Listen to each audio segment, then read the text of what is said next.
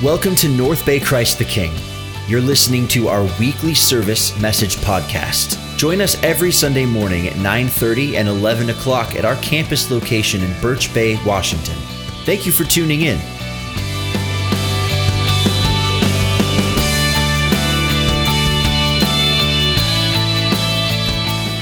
All right, here we are today. We are starting a brand new series, as you just saw there, and I'm really excited about this. I have to admit this. I love the holidays. Don't get me wrong. I love the holidays, but I also love a new season, don't you? I love the new season and new opportunities, and because what I found with the holidays, it gets to a place that I'm so filled with myself. As much as we celebrate Christ and everything, it still turns in at the end of the day a lot of self-indulgence, okay? A lot of celebrations, a lot of parties, a lot of things that, as much as it's wonderful to do, it can be very consuming in my consumerness. And in some ways, it can kind of lead a little bit to I would say, selfishness. And as I kind of turn to the new year, I want to admit a problem. It's this. I have an eye problem. And the eye problem is, it's not glaucoma, it's not, I don't have cataracts or anything like that. I probably should wear glasses. I don't do that. So I guess I have that kind of eye problem. But I actually have an eye problem. I have an eye problem because I can get very, very self-focused. It's almost, in some sense, spiritual nearsightedness. And what I found is that most of my problems, my issues and struggles, there's a common denominator. And it's me. It's me. And how about you? Let me ask you, do you have an eye problem? If you trace back in your 2019, or let's just say the 2010s, can you believe it, new decade, of your problems, your issues, your struggles, would you say, again, things have happened to you, people have done things to you, would you say that maybe your major problem is you? Okay, before you and I beat each other up about that, that's the fact that we live in a very, very self-serving culture. We just do. We've lived a few decades now with ATMs and self-checkouts, and we still take selfies. There's a magazine still out there called Self. I mean, how self-centered you get? I think I'm going to buy a magazine. Now, if you got that subscription, we'll pray for you on that issue. But really, we have now come out of a season of self-indulgence, but we still get focused on self because now we've moved into a season of self-improvement. Have you noticed that?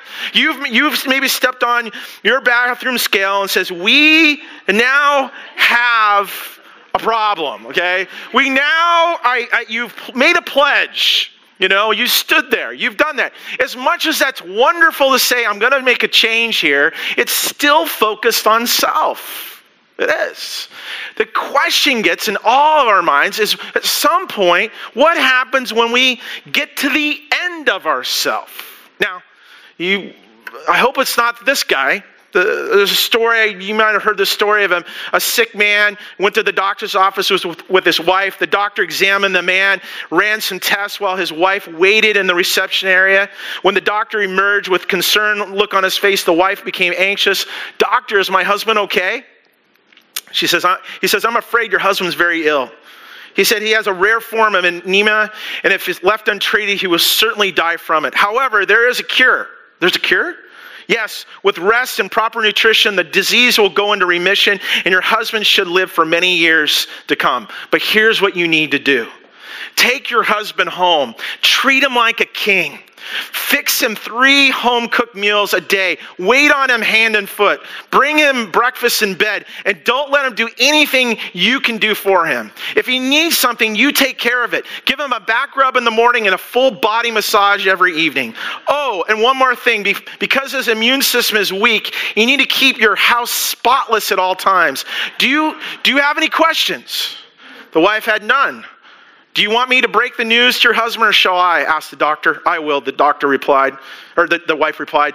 She walked in the examining room, the husband sensing that something was wrong. It's bad, isn't it? What I got? His wife answered with a tear in her eye. The doctor says, you're going to die.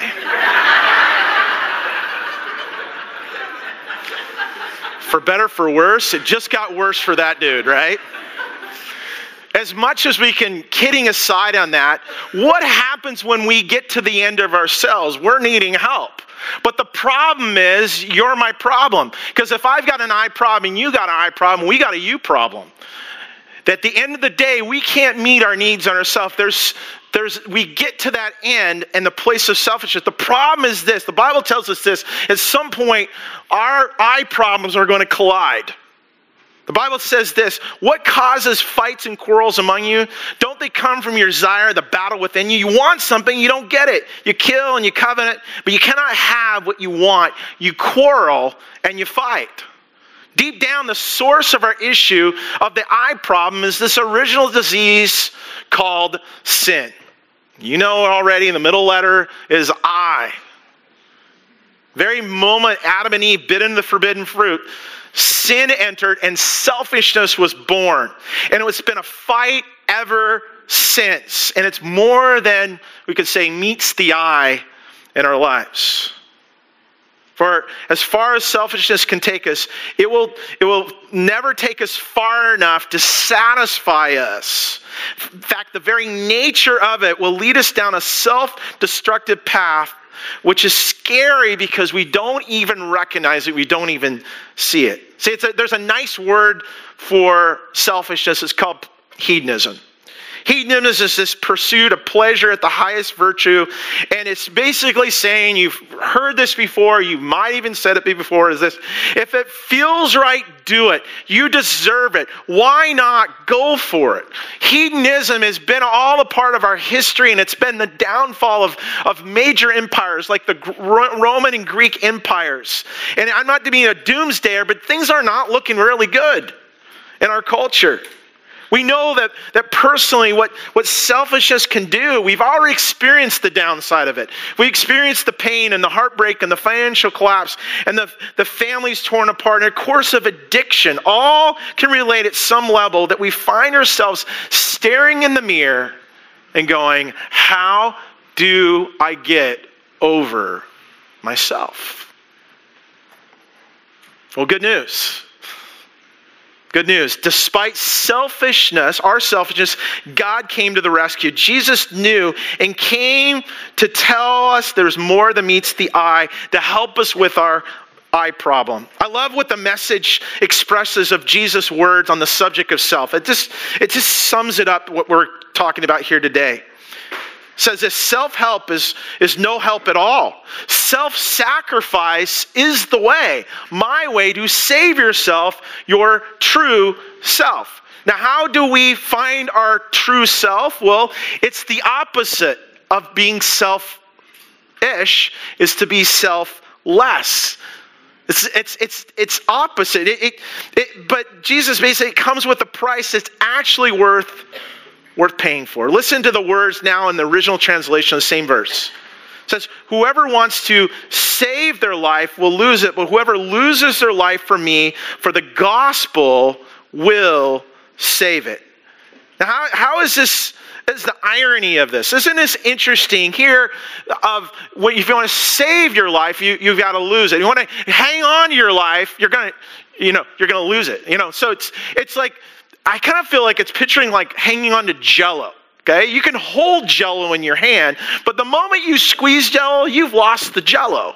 It's going all over the back. And I think we do that in life. We squeeze onto life so hard that we actually lose it in the process. And when you eat Jell-O next time, you're going to be thinking of that. How can I squeeze Jell-O? Thank you, Dan, for that analogy. But Jesus puts it soberly in two questions he says next in these verses. He says this, and this is, if you got some ambition for 2020, here's some questions. What good is it for someone to gain the whole world and yet forfeit their soul? What can anyone give in exchange for their soul? Well, the answer, it's what? What's the answer? Nothing. Nothing. Let's back up just a few verses when Jesus says this, of the risk of losing all, of trying for selfish gain. It says, whoever wants to be my disciple must deny themselves, take up their cross, and follow me. Deny yourself. If you want to find your true self, you got to deny yourself. Boy, that seems like counterproductive, doesn't it? When we're consumers and achievers in life, that's the opposite of what we should be doing. But Jesus is saying that's how you're going to truly find your life, but actually losing your life, letting go of your life, crucifying your life, crucifying your selfishness in a place of then surrendering to Him. See, this morning, if you're trying to find yourself and you're at the end of yourself and you want to make changes to yourself, can I remind you of this? Self-help is no help at all. Self-sacrifice is the way, my way to save yourself, your true self. Now, how do you find your true self? How do you get over yourself? Well, here's our core truth for us today. The best way to get over yourself is to surrender your life to serve Jesus as Jesus did for us. Let me say it again. The best way to get over yourself is to surrender your life to serve like Jesus did for us. Jesus is ultimately the amazing model of servanthood. And I love Philippians 2. And I want to read portions of it here today to bring this to a place for us of how to get over ourself and the model Jesus has. First few verses here, I love this. 1-5, it says, therefore, Philippians 2, if you have any encouragement from being united with Christ, if any comfort from His love, if any common sharing in the Spirit, if any tenderness and compassion, then make my joy complete by being like-minded, having the same love, being one in spirit of one mind.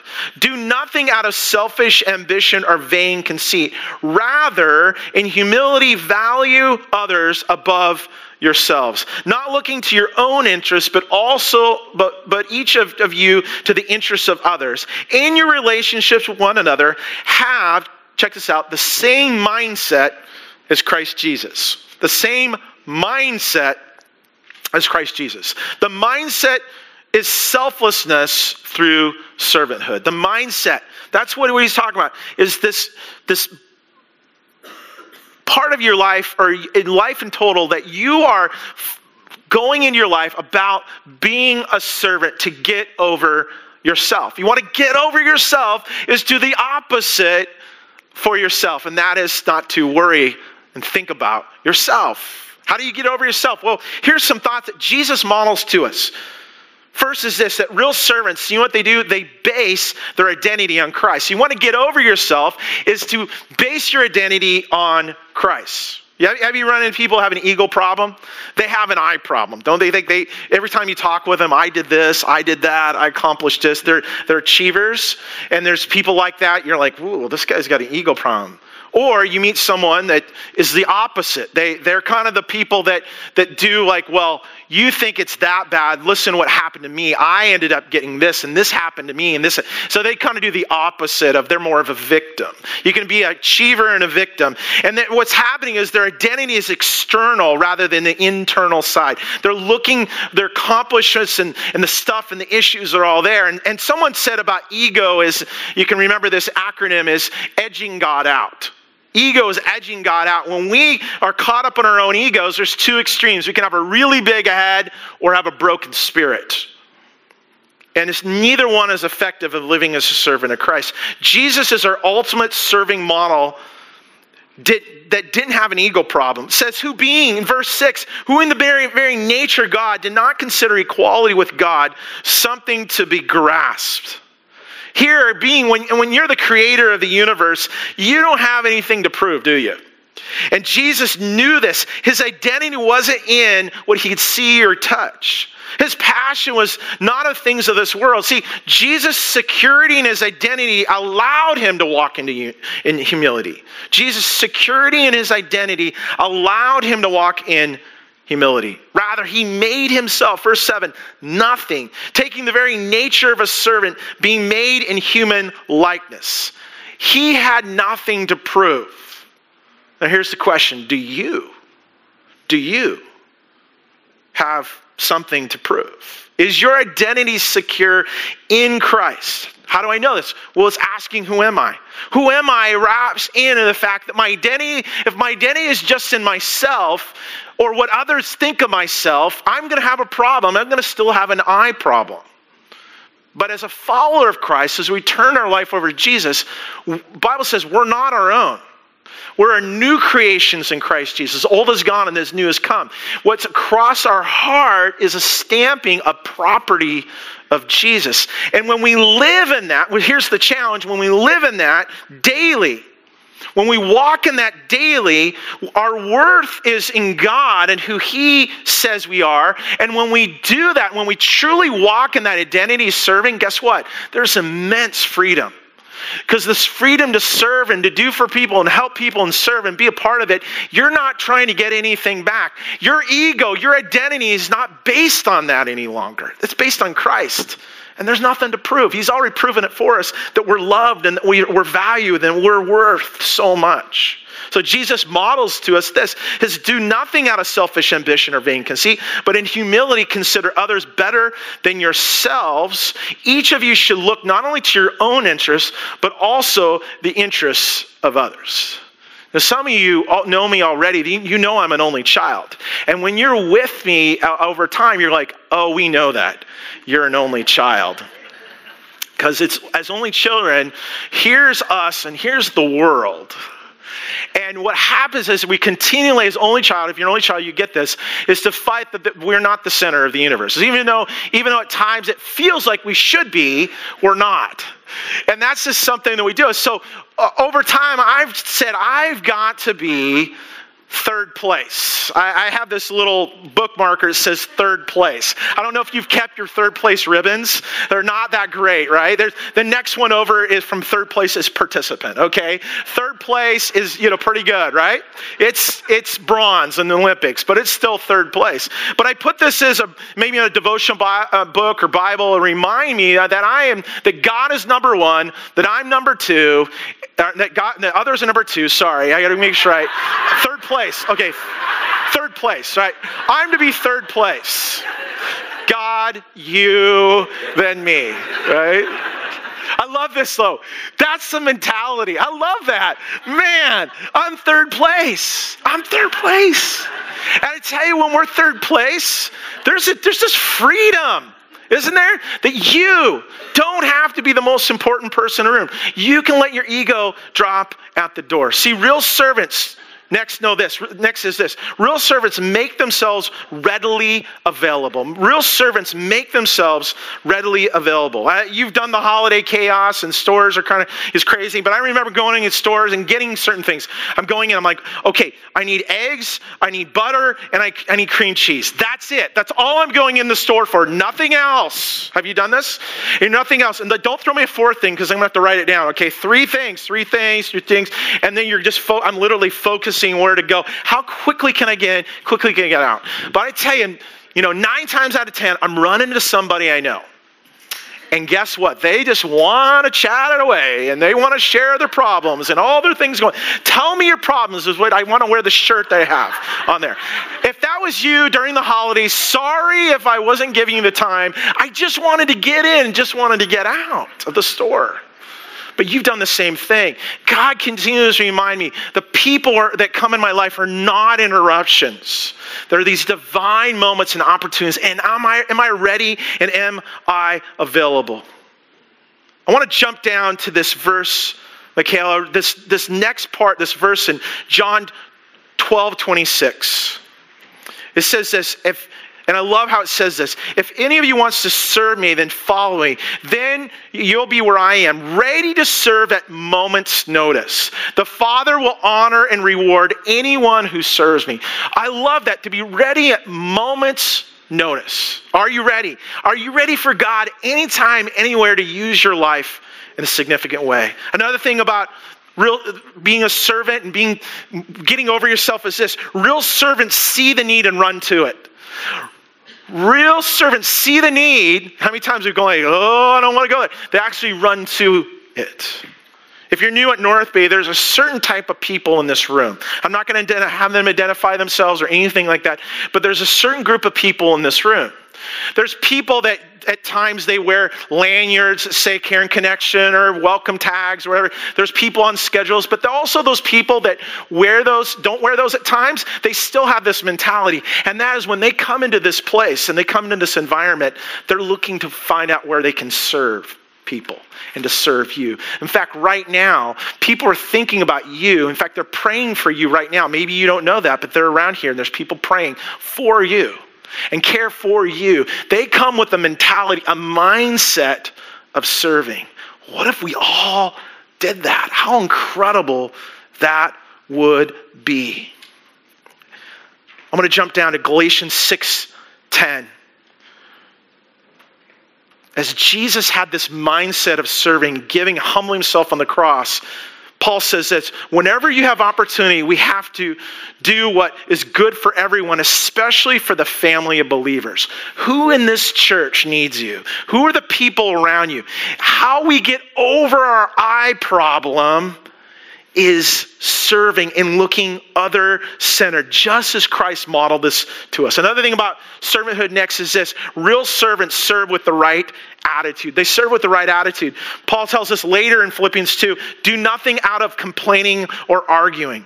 Now, it's hard to do when your heart's not into it. You can do the actions, but sometimes your face doesn't always show it, does it? I've been around enough in church sometimes, and I find people with this, is that there's some people that are I call them pseudo-servants. They serve, but they let you know how much they're doing in their serving. And they'll let you know who's not serving when they're doing it. You know, it sounds like this: I guess I'll do it because nobody else will do it. I guess I'll have to be there because nobody else. And I just want to say, well, guess what, Messiah? You know, that job's already been taken. You don't have to die for you. You're just to serve. Thank you for your service, but there's other people that can step up. You don't have to do that. I actually try to get people out on that because our attitude, Paul says, is to be that of Christ Jesus. What did Jesus do? He didn't complain. Jesus, I know he's Jesus, but he went for the joy set before him. He went to the cross. The Bible really calls us to serve the Lord with gladness. We don't need superstars in the church. We don't need self-proclaimed martyrs in the church. What we're looking for, what God is looking for, is people just to serve.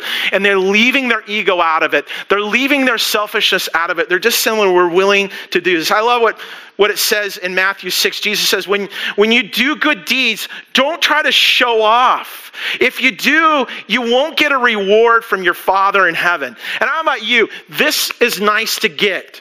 It's nice to receive from one another, but I tell you what, I'd rather get my pats on the back from Father in heaven. I'd rather get my reward up there. Doesn't mean we shouldn't acknowledge one another and encourage each other and celebrate the wins. But I tell you what, there's a greater reward that we're going to get. So if you're serving and no one's noticing and you feel like people are taking for granted of you, know this: you are making a difference and you're changing lives. I love what Paul says: throw yourself then to the work of the master, confident that nothing you do for him is a waste of time and effort. It's worth what you do. Know this: true servanthood is this: real servants do every task with relentless dedication. With relentless dedication. I've shared this before, but it's in coaching or been coached, is my coach would say, play to the whistle. So if you're in a game or in a practice, you keep going. You don't stop running. You don't stop blocking. You don't stop doing anything until you hear the whistle. And Jesus is calling us to play to the whistle, not to do that because he modeled that to us. Jesus was in his human place, in a place of honest human moment. As he contemplating the cross, he says, Lord, if there's any way, let this cup pass with me. But quickly goes, no, not my will, Lord, but yours be done. He found in appearance of man, humbled himself, became obedient to death on the cross. Death. You're thinking, that's what we got to do? Well, death is death to self. Death because there's a work to be done. There's a mission that Jesus has given us to go and make disciples. We're to play to the whistle until that's done. Let's not give up. Let's not quit. Let's not get disillusioned. Let's not allow ourselves to get offended when this person said this and I shouldn't have done this. And man, they didn't appreciate me there. And I guess they don't want me around here in this place. And like, that is garbage, right? You're allowing those voices to distract you and pull you. No, let's be relentless. Let's play to the whistle until the job is done. Which leads to this, quickly, is this: real servants live radical lives. Because of time, I won't read the description in Hebrews 11 that we have here, but it describes, you can go back in Hebrews 11, 33 to 38, and how all these heroes of faith, what they sacrificed and tortured. And it says at the end of this, the world was not worthy of them. Real radical servants. I know maybe we're not called to run into danger at times, but we are to leave the comfortable. Alex and Taryn, we're proud of them, aren't we? We're proud of them that they came from us and in the sense of a spiritual community here and have wonderful families that gathered here today that have just done such a fantastic job of them just being passionate about the Lord. And there's this incredible thing, but they took this risk to leave the comfortability of Whatcom County to go to Camalú, Mexico, and lives are being changed because of it. Now, you might not be called to Camalú, but you're called to go across the street. You're called to your boss and to your spouse, your parent, your kids, your neighbors, their friends, the people that are around you, people that have want anything to do with faith. You're called to them. Philippians, Paul says in verse 15, to be called to live blameless and true. It's not perfect, but to be this example. See, God is tired of us living self-centered, soft lives. He's called us to live servant lifestyles. What does radicalness look like? It means living the lifestyle that we proclaim. It's doing whatever we can to drop our agendas, to take the eyes out of our conversation, to keep third place throughout the week. Look for ways, because when we do this, guess what? When we serve this way, how about this? Real servants will be rewarded. Real servants will be rewarded. We need to be reminded. We need the hope to know that effort, sweat, tears, strain, stress, and suffering that Jesus modeled to us, also Jesus was rewarded in. Let's not forget what Paul says at all the suffering of Christ, that there'll be eternal satisfaction. It says this: therefore God exalted him to the highest place and gave him the name that's above every name, that every knee will bow and above every name, in the name of Jesus, every knee shall bow, and in heaven and earth and under the earth, and every tongue shall confess that Jesus Christ is Lord, the glory of the God the Father. In Christ's humility and humbling, he's exalted. Now, one day, we're not going to be exalted to the Godhead, but exaltation will happen in our works of service that God has called us to do. We're going to hear these words, accommodation, well done, good and faithful servant, one day in our service. We're going to shine, as Paul says, like stars in the universe. But the glory is not our glory, it's God's glory of the lives that are being changed over and over. And we're seeing the miracles take place in the lives all around us because God wants to use our lives to serve. So as our team comes, as we close, and our time here, it's short, our end of our first Sunday of 2020, here's the question: who is the center of your universe? Who is the center of your universe? And if it's you, you have an I problem. Jesus is Lord and King. He is exalted, the King above all kings. He's the Lord, and he rules and reigns right now. Does he rule and does he reign on the throne of your very heart? Do you need to remove you from your heart so that Jesus can take his proper place? Let's realign now. 2020, the beginning of it. Let's realign our hearts right now as we pray. Jesus, thank you for this time. Thank you for this opportunity. God, as we have had a wonderful holiday season, we haven't tried to make it about you, but man, we can make it about us. And now as we move into this next season, Lord, may we not move from self-indulgence to self-improvement and try to do life with ourselves, Lord. God, we realize we have to come to the end of ourselves. To find our true self is to let go of ourself. And so, Lord, we confess today our I problem. Lord, we confess to you the issues that we have are been our issues, and we own those issues, and we give them over to you. Not only our problems and our pain, but we want to give our very life over to you as a surrender to you. Lord, where we've slipped on the throne of our heart, and we're sitting on that throne, Lord, may we slide off and allow Jesus to be preeminent and dominant and be the one that we worship, the one that we serve. Lord Jesus, you are way better at it than we are. And so, God, we commit ourselves as a life of servanthood to you, to serve you and to honor you and love you. Lord, that we would allow you to rule and reign, and that we would be less, that you would be greater. God, we take that third place spot on the podium, that God, you're number one, and the people that we can love around us are second place as we serve you and serve others. And the strength that you've given us. God, go with us as we do that here today in your strength and your power. May it be about you, the King of Kings and the Lord of Lords that we serve. We pray in Jesus' name.